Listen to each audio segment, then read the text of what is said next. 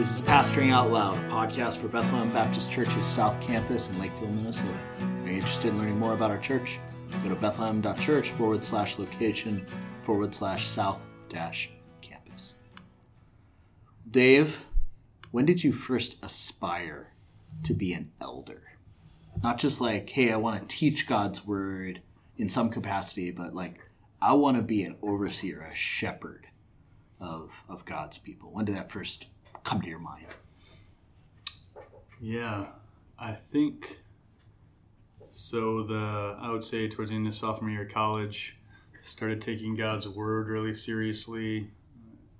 Kelly and I actually started going to Bethlehem then and hearing Pastor John unpack the word. We were dating, and that summer, Kelly went home for the summer, and I went and visited her every weekend except for one. I only made that mistake once, and I couldn't bear it anymore. Well, that's going to be a conversation. What kept you from her? I don't remember. I think she was sick or something. Okay. But then her dad was a pastor, and so I was almost every Saturday morning there. I was asking him my theological questions. He was very patiently answering them. But then he started once in a while taking me on different ministry visits and places where he would teach and shepherd people, and I got to hear him preach and then watch him interact with people after he would preach on Sundays. And I think it just started building in me, what else would I want to do besides love God's people with God's word? And I've always been bent relationally. So I think that was just that it just all of a sudden started to come into place. And then the more I learned about the church and what it is, the more it just seemed to me like that's where God was calling me to be a part of the church in that way. So yeah, I guess probably Kelly's dad, and just watching him shepherd. He's been a pastor for about 30 years now, just faithful, is what made me want to do it. And where I think the start of God's call to have me do it. Okay, well, praise God. Well, today we are talking about the doctrine of the church, and specifically about what it means that we at Bethlehem are an elder-led church. Elder-led, as opposed to, there's some other phrases that get thrown around. We can talk about those. But does the Bible talk about how a church should be structured, Dave, in terms of leadership and responsibilities leaders have, responsibilities that members have, things like that? Is that in the Bible? Yeah, I think it's one of those under talked about doctrines, but then once you see it, you kind of see it everywhere as you begin to walk through, especially the New Testament, especially the epistles, I think, with Paul. But Peter talks about it as well. You know, we've talked a lot about it during this 2020 vision that we've been doing. We've gone to Acts 20:28.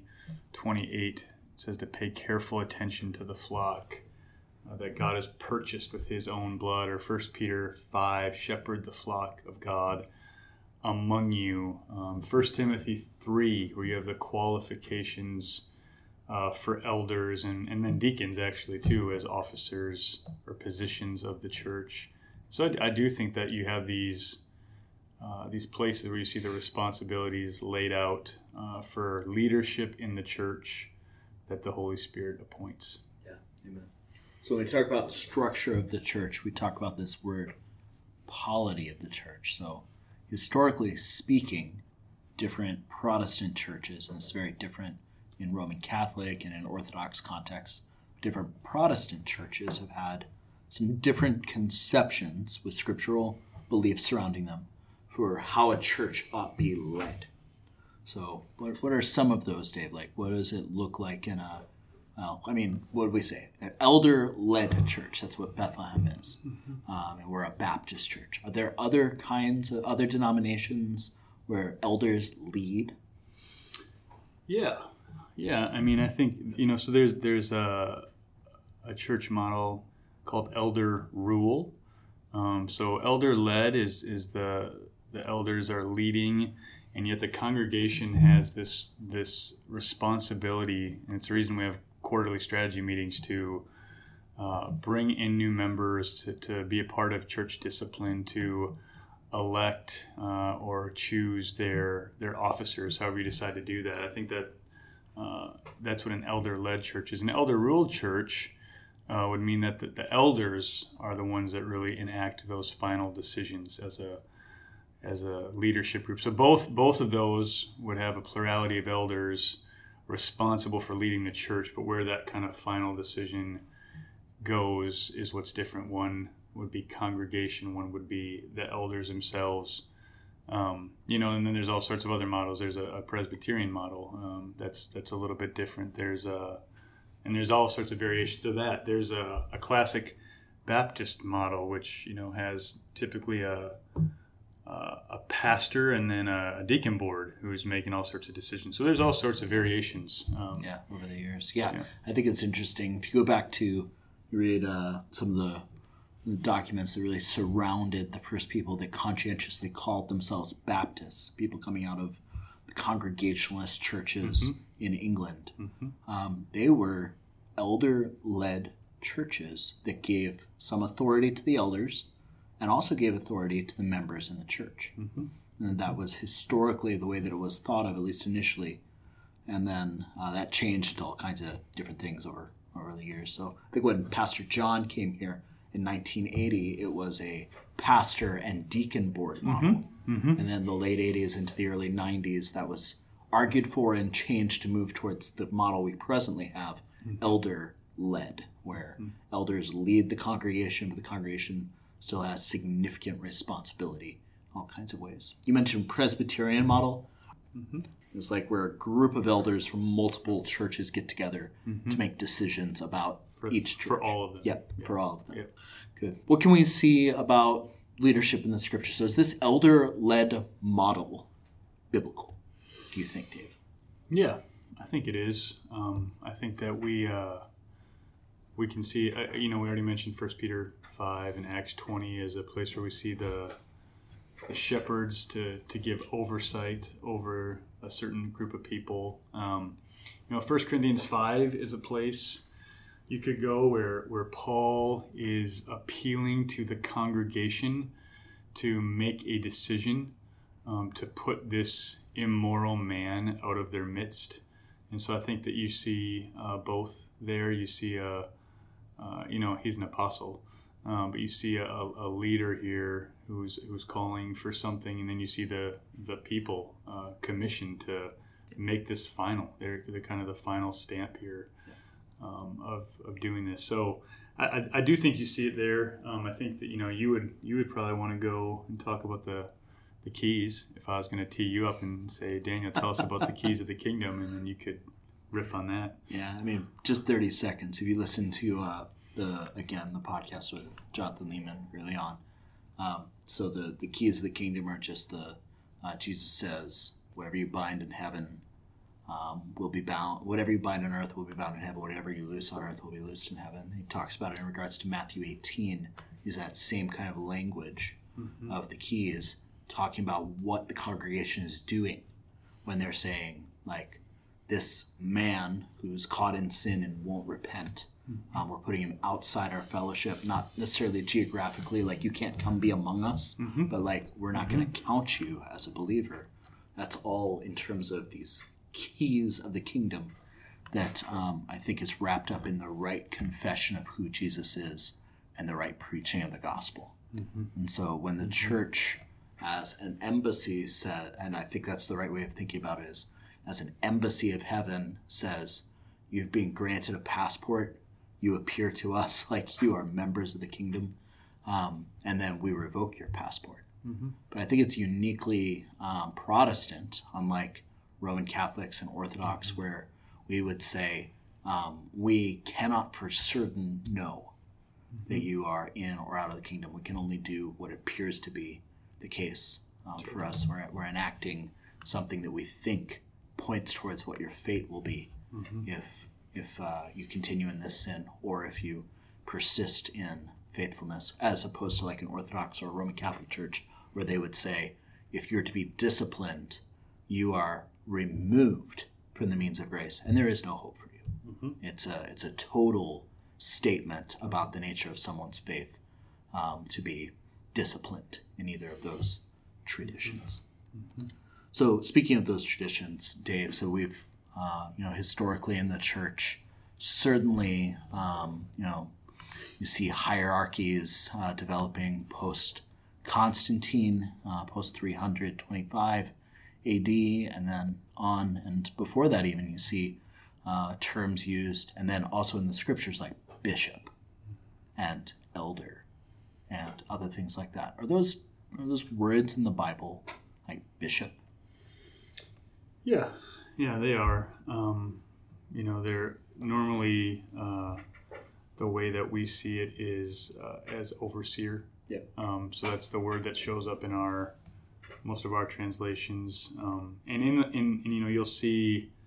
you'll kind of see in some traditions those terms parsed out. They're different things. They're different offices. And at Bethlehem, we believe that they're the same thing.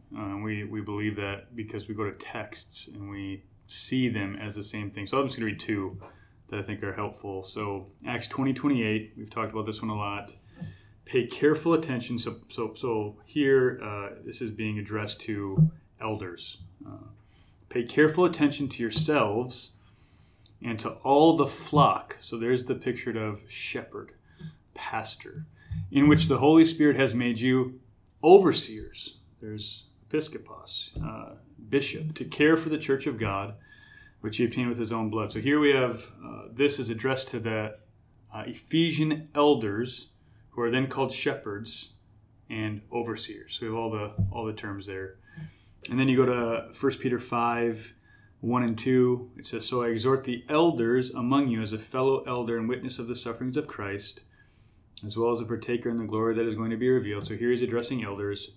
Shepherd the flock of God that's among you, exercising oversight. So you have all three terms there again. So we think that those are three, a way to say it would be three words that are describing this one office of oversight in the church. So what does that look like at South Campus, Dave? Like, we have elders, right? How many elders do we have presently? We have 11. Yeah, that's right. And 4, I think, in the pipeline, 4 guys that just entered. We do a cohort training model. How does that relate to, so there's 11 elders at South Campus. How do we relate to elders at the other campuses? What is that like? Just very practically, what does that look like? Yeah, so every month we have what we call a congregational elder meeting. That's a campus-specific elder meeting, and at those meetings we're talking about the South Campus. We're talking about South Campus people, praying for South Campus people, seeking wisdom together to help our South Campus people, talking about things coming up for the South Campus, and that happens every month.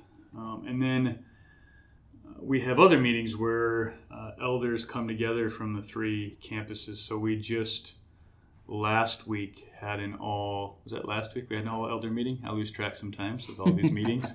But we had an all elder meeting where we address things that might, if you think of a Venn diagram of all the campuses, we're trying to address things at those meetings that kind of are in that center overlap area of all the campuses to gain collective wisdom on where we might need to go or what we might need to do on certain issues.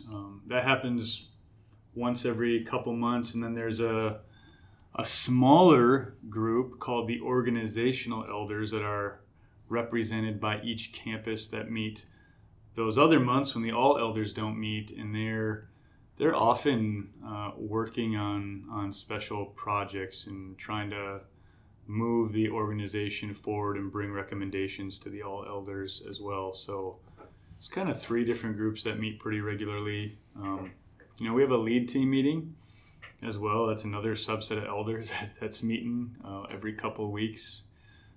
So we interact a lot with each other.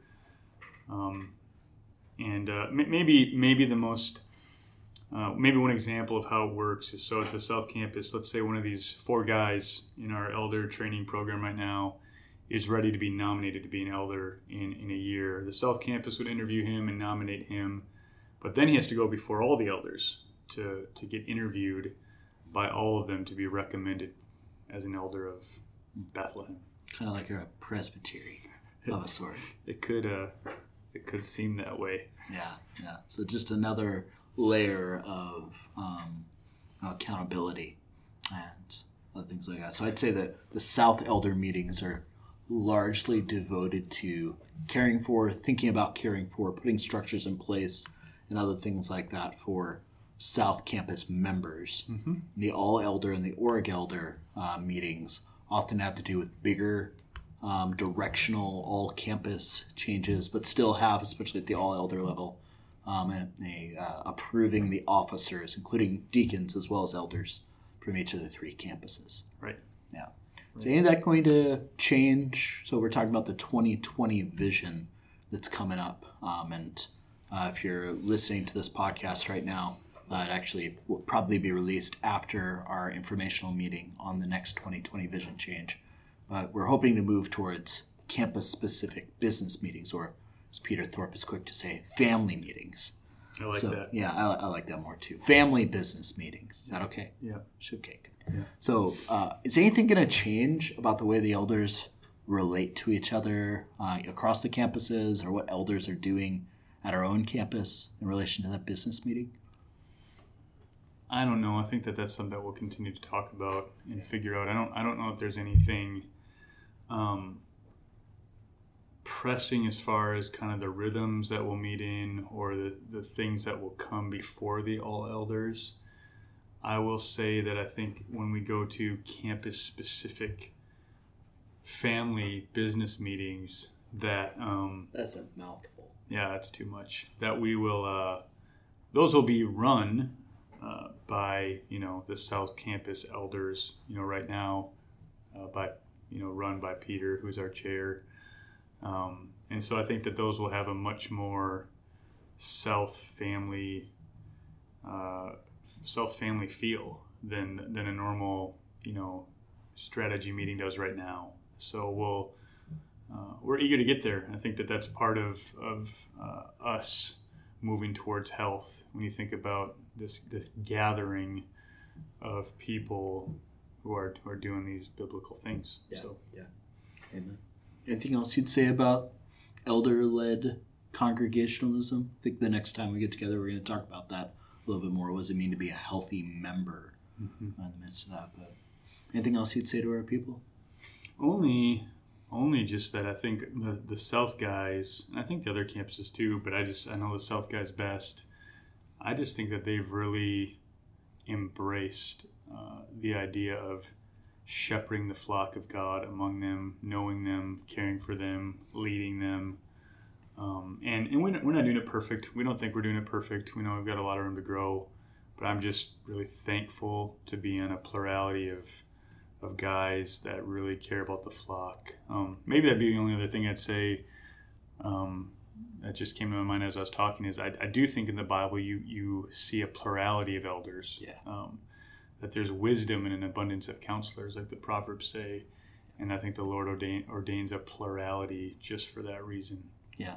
You see implicitly, like Paul left Timothy in Ephesus to put in to make everything in good order, and part of that is appointing elders. That's right. In each town.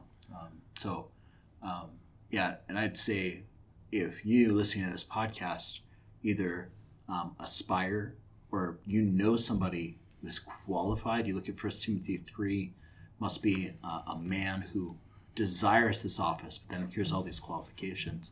Somebody you think would make a good elder at South Campus, we want to know. Like that's something we want to know. We are we genuinely believe that elders are a gift to the body, and whoever it is that's doing the work of an elder already, is qualified, etc., we want to know and recognize that this is a good gift from God. Maybe one more thing I'll say, one more upshot is the upshot of believing that all those offices are the same means that there's no tiers of leadership in our elder meeting. It's not like you and me are on staff, so we get 2 votes. Everyone gets 1 vote, And even you'll see when we do the welcome that we're trying to even teach this as we do the welcome. We have some of our when I do the welcome, I might say, "Hey, my name is Dave Zolga. I'm an elder here. I don't want to be mainly known as the pastor preaching in Vision South. I want to be an elder at the South Campus primarily." Because we're all elders. And then sometimes if we're doing, we used to be able to do communion like we did it. If Bill was up there, I might say, "Hey, I'm going to ask Pastor Bill to pray," because I want to continue to say, "Hey, we're all in this together. We're all sharing the same office, and we all get a vote, and that's the way God's ordained it for the good of his people and the glory of his name," I think. So, yeah. Amen.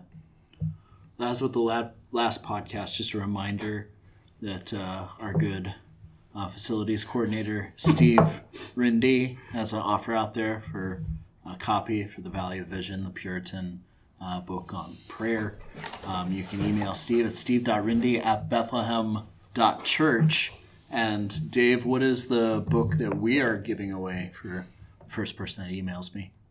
It's a book it's by 9 Marks. No, it's not. It's by Jeremy Rennie. In the ministry of 9 Marks. Oh, okay, fine. It's a 9 Marks thing. It's called Church Elders, How to Shepherd God's People Like Jesus. Yeah, so that book will be left here at the church office for the first person that emails me, daniel.visbicki@bethlehem.church. Thanks for joining us today. Pastoring Out Loud is a ministry of Bethlehem Baptist Church's South Campus in Lakeville, Minnesota. Are you a member at South Campus? There's a particular topic or a scriptural text that you'd like to be addressed on this podcast, please let us know by emailing southoffice@bethlehem.church.